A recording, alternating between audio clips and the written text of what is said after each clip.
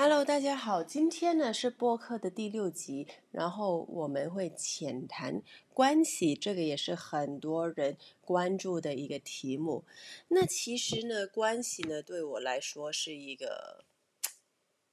我不大选择的一个东西啊，因为呢，每一次当我要进入到一段关系的时候呢，我发现就好像会被这个实相很多的东西所框住，这包括什么呢？就是所谓的我在这段关系里面应该是谁，做一些什么，我应该在哪里，然后很多的一种时间节点，比如说我该找你吧，不该找你吗？什么时候该打扰你，不该打扰你，就是还有一些为什么，就是会想说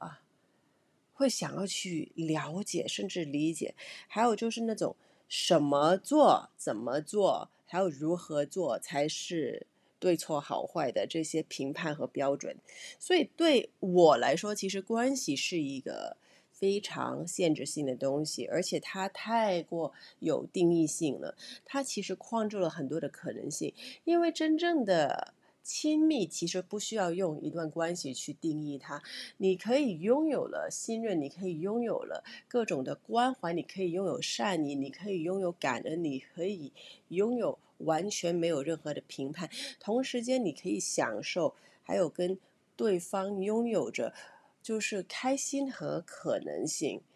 那这也是我自己的一个个人的运作模式。因为要不然吧，就是很多时候在关系里面，有时候在走进这种定义里面，你就会其实连接到什么呢？你也会连接到，比方说假如说对方其实以前交过很多的对象，那他交过很多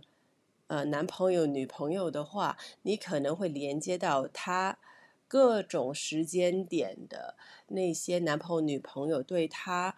们的投射期待，还有他们的情绪，可能他们的一些感受。那如果说这个人扎过很多别人的话，那你可能会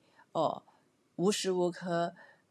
会觉察到一些愤怒啊、不开心啊、悲伤啊等等。那真的是你想要的吗？还是你可以超越关系去拥有一份真正的亲密互融呢？对吧？因为真正的亲密互融的互动，